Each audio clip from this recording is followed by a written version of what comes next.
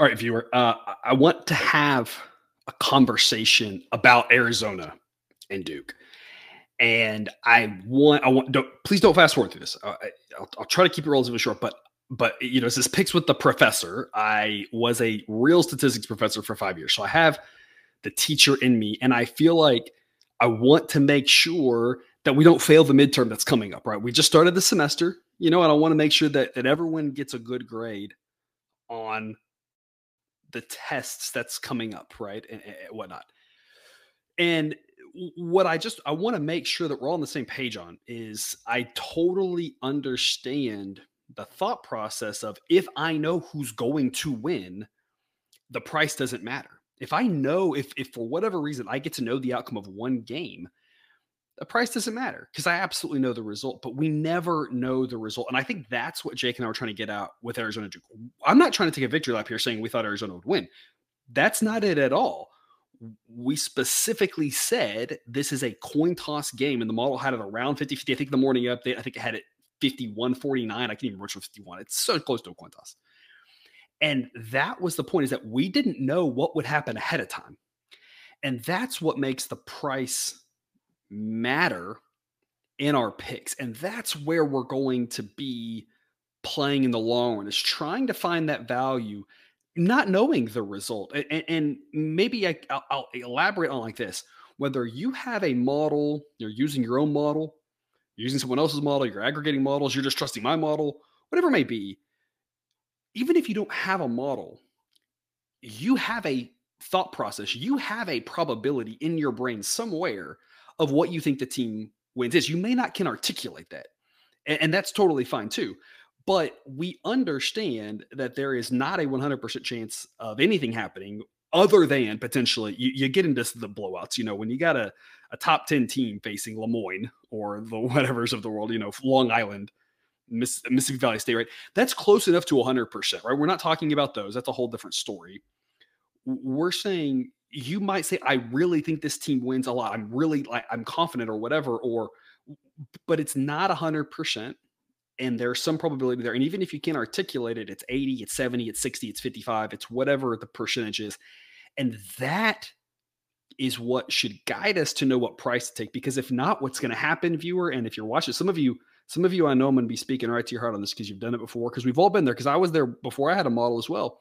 You think to yourself, I don't think this team loses, and you get a little overextended on this team laying some price like minus 200, which is what you would have laid on Duke. And then the upset happens, and you've lost way more on that game than you wanted to, than you should have. If you're parlaying, you put it in multiple parts, you lost multiple parlays because of that. We've all kind of been there at some point. I say all, probably all. And that's what we're talking about here, is that how do we know what to pick? It's not about making a prediction on a game, because we have no idea what's going to happen. Nobody does, especially with kids and playing sports. Sports are weird. It's that the price being offered relative to what we think the probability is going to happen. That's what's going to guide our long-term profits. And viewer, we are now pretty much done with Friday. By the time we're recording this, there's 2 games happening, but we already know the results because there's only a minute left in them. And the A grade picks are back up to about a 5% ROI.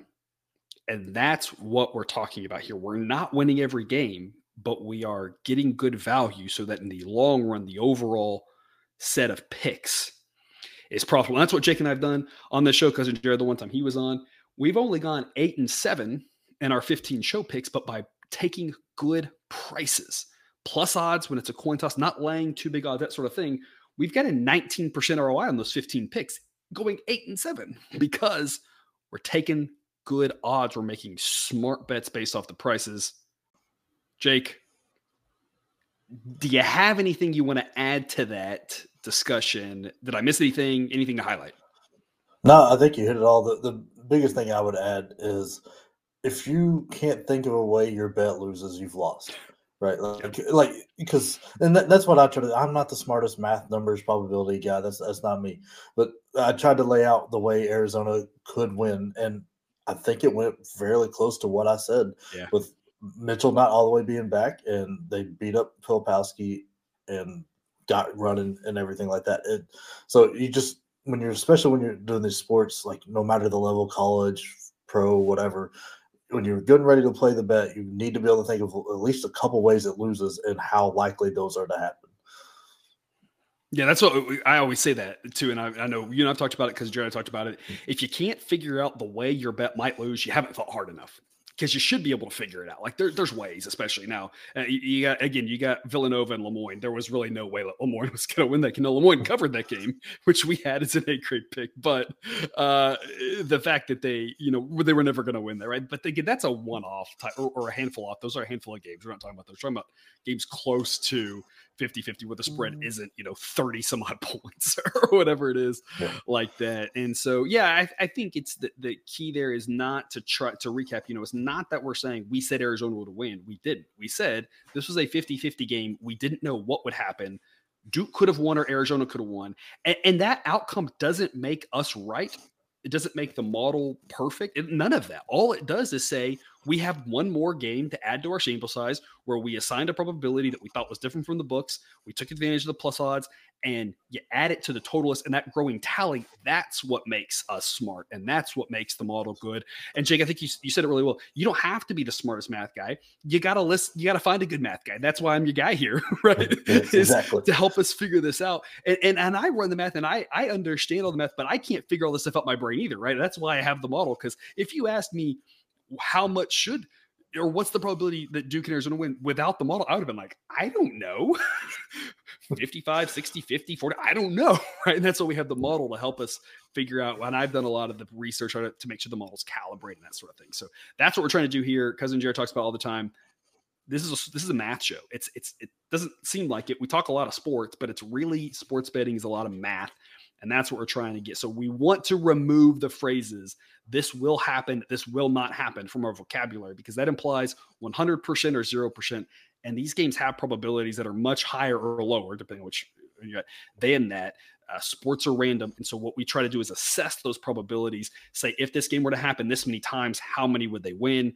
That way, if we do a decent job, we don't have to be perfect. As long as we do a decent job of that, we're going to profit. And that's why we always talk about we love the A grades, because even if we're off a little bit, we don't have to do the best job. As long as we're doing a decent job, there's enough value in them to win. That's what we've shown so far through 5 days of the season. Jake, before we get started here, we got 6 games. Talk about a handful of games on Saturday. The slate's a little bit weaker quality, but it's still a lot of games and still money to be made. And we always say you don't have to watch them to make the monies. I won't be watching probably a single game because I'm going to be watching college football still, but we can still make money off of it by checking our bank accounts at the end of the day, seeing how it goes. The last thing I just want to kind of reiterate, though, we are we've had now, 73 A grade plays, and on the 73 A grade plays, again, turning a nice little 5% profit, things looking in the right direction. And that's, to me, that's really what we're talking about is large sample size profits.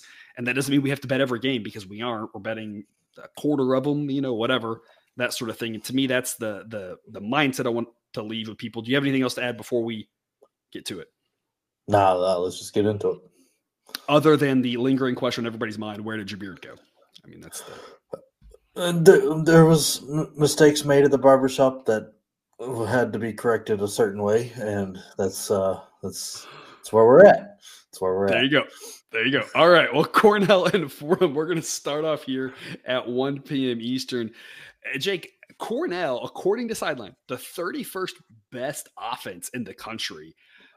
You may not be surprised at that. I kind of mentioned, I mentioned it yet in yesterday's show. I don't remember if it was in the full show or the extended cut, that a lot of these things, I'm not into college basketball as much as you. I don't follow it quite as much. I do the math, and I know what data to use. And there's a lot of sports bettors who never watch sports, but they know the math, right? That's where we're helping on the math side. I like to watch college basketball, but I miss out on Ivy League basketball. I don't see a lot of it.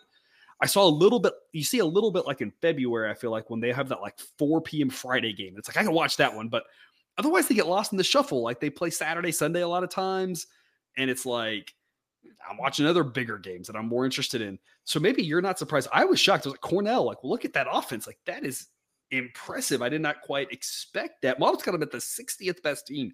And that's, I think, the biggest takeaway here is that Fordham's not bad. And defensively, they're not bad. They're a little offensively challenged, of course, but that Cornell's offense is that good. Cornell as a team that good kind of surprised me a little bit. This is being priced as if Fordham might even be in the same ballpark as Cornell. Model thinks Cornell's much better, and even though they're on the road, should still win the 60% of the time. That makes plus 108 an A grade pick. Jake, what do you know about Cornell? Because I knew nothing really coming into the night about them.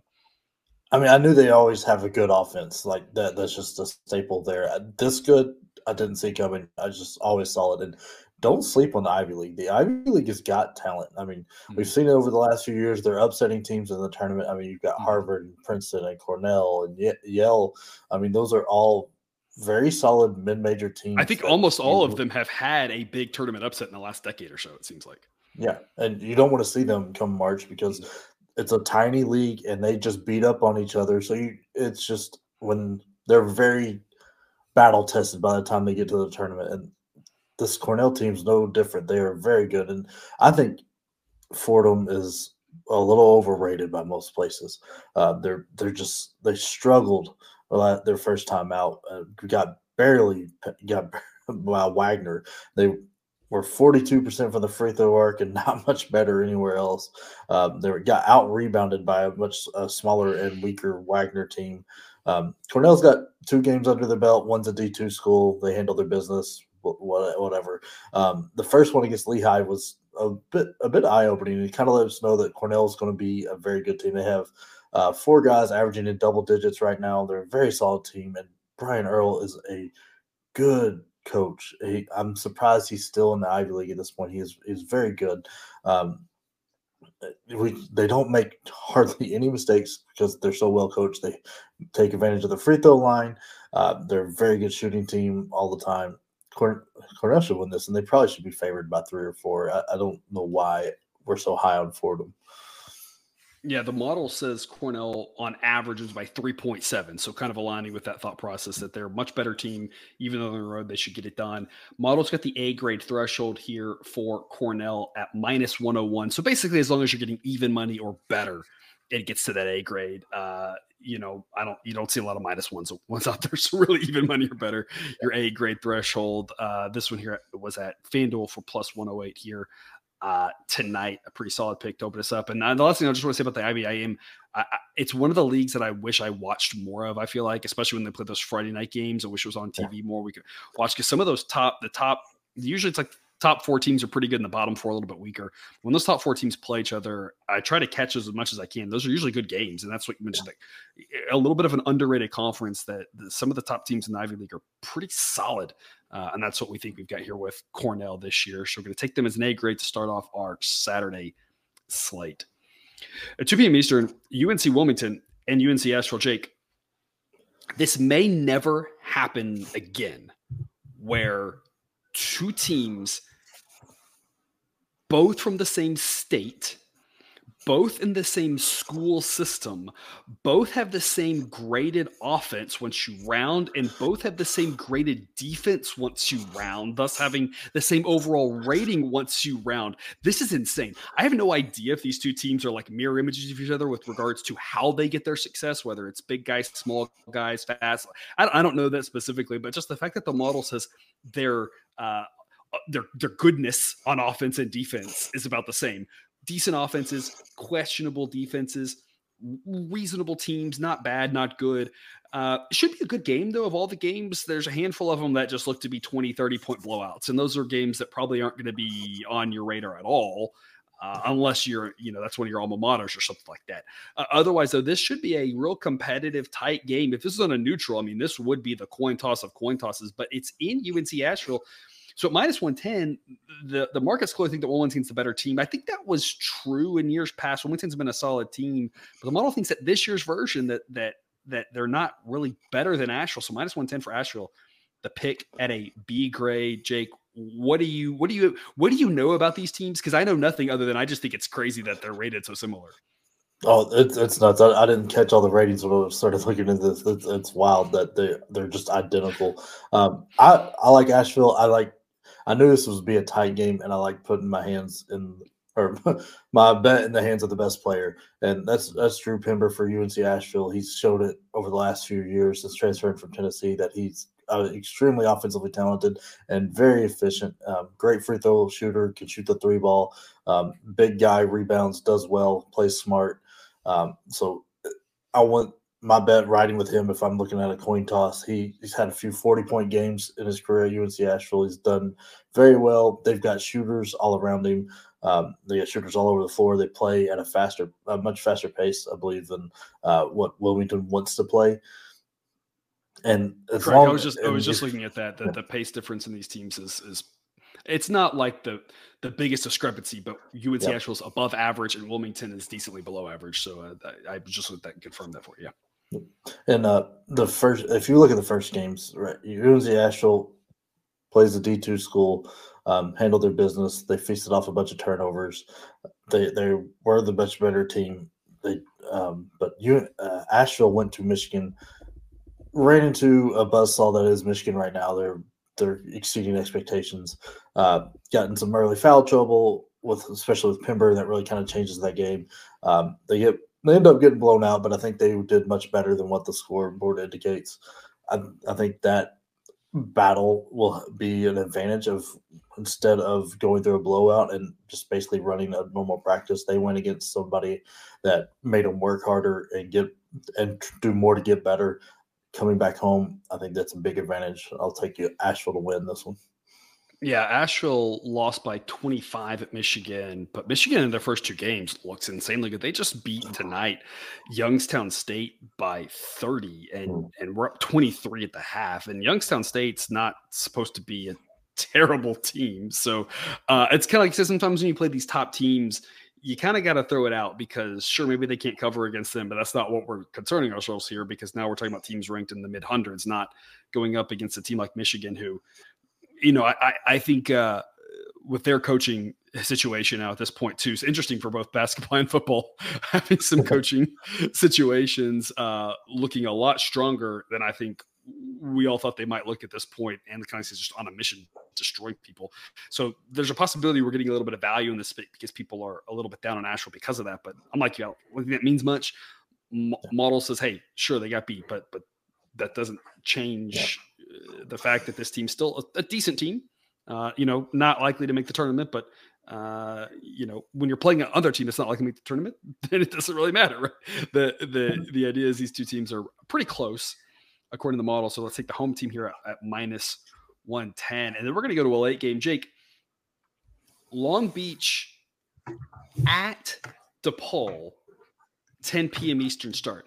When we first started talking about this game, we were talking about Long Beach DePaul. I'm like, oh, it's a late game. It's one of the later games on the slate. This game must be at Long Beach. It is at DePaul. It is a 9 o'clock local start. I have to assume it's like the Big East has a contract with Fox, and so maybe it's like an FS1, FS2 game that they're airing late because of football and they pushed it back or something. Or maybe DePaul is just like, let's rock and roll with 9 p.m. starts local time. I don't know. That was surprising to me. Really thought this game being a late game would be at Long Beach. Here's the thing. DePaul sets up to struggle this year. They've got the two worst units on the court, and their defense probably isn't drastically worse than anything Long Beach offers, but offensively, the model thinks that DePaul's really going to struggle this year, and that the home court advantage is not going to help them make up for that. Long Beach, according to Sideline, wins 55% of the time. So even though it is a long road trip, the minus 105 is a good investment. Be great pick for us on Long Beach. Jake, what do you got? Yeah, I think it's fairly obvious DePaul is being being thought too high of by the books. Yeah. I mean, they were favored by about 12-ish. Last game ended up losing and lost by 8. So that was a 20-point flip on it. They're not good shooting. They turn the ball over like crazy, and that's the Achilles heel. And that's going to be the difference of this game. They turned the ball over 22 times to Purdue Fort Wayne. I don't see it getting any better against Long Beach. I think we're still going to get a ton of turnovers. They're going to be able to take advantage of that, especially with the better offense. Their defense, I'm not sure where they compare to Purdue Fort Wayne, but it can't be far off because I feel like those teams are very similar. They handle the ball. Long Beach handles the ball well. They shoot the ball fairly decent.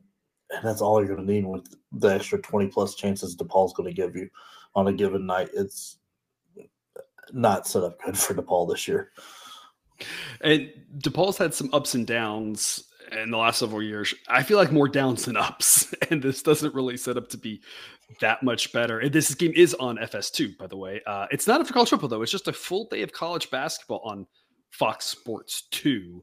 And so that's probably why it's pushed an hour later. But they've got a ton of Big East games. Might be 6. If I'm looking at this correct, Big East games. So if you like college basketball, FS2 is going to be your spot to watch some Big East basketball tomorrow. So I guess that explains the light start a little bit. But yeah, Long Beach, a pretty solid team. One of the teams out in the Big West that, along with a handful of others, always seem to be in that kind of it's almost like the Ivy League. They kind of beat each other up. Usually the top 4 is better than the bottom 4. The bottom 4 usually has like Northridge in it, I believe, and usually it's not as good. But your top 4 usually pretty decent. Somebody makes the tournament there, ends up being like a 13 seed and a pretty dangerous team. So kind of a similar setup to that. And Long Beach sets up to be one of those top teams that's going to compete for winning that conference this year. Very respectable team, solid on both sides of the ball. They had an opening night loss or opening season. I don't know if it's opening night loss as well. But we think they're still the much better team, given that neither team looked impressive. We kind of talked about yesterday. It's like, well, they both kind of like rose and fell the same way, right? It wasn't like you could adjust too much because they both didn't look impressive, but we thought Long Beach was better to start with. So no reason to change that opinion, right? Yeah, for sure. That is our recap for the first 3 picks here that we've got on the free show. We've got those 3 coming up on the extended cut version. Jake, we've got a little MACtion action here. If you like the MAC basketball, we are covering 3 MAC games in the extended cut. If you want to see how we feel about those games and the picks for those, remember the sign-up link for Dub Club is in the show description. Costs under $1 per day. You will get every single one of those A grades that we mentioned previously that are starting off the season so well, along with all sorts of picks and other sports. The access to the Discord chat, great spot. People talk about fantasy football lineup suggestions, parlay suggestions for people who like to do those, how they use the boosts, what people like and don't like, other sports, tennis, all sorts of goodies. That Discord is a lot of fun over there. You get that through Dub Club as well. So you get a lot of bang for your buck on Dub Club. Jake, any parting words before we get a 60-second break? No, I mean, this MAC Sunbelt Challenge is incredible. They are doing it based on net ranking at the later in the second round this year, where it's all going to be at the Sunbelt teams. I think that was a brilliant idea by these 2 conferences to help them get possibility of more teams in, or at least better seeds. So I love it, and it's produced a lot of fun games already. Yeah, absolutely. We've had a fun start to the college basketball season. Hopefully, you can continue here. As a reminder, we will not have a Sunday show, but hopefully you'll see us here on the other side of the music. Otherwise, we will be back next week again with another full set of college basketball, college football, and NFL picks. Don't forget to check all of those out if you're not already watching all those. Otherwise, again, hopefully we see you after the music.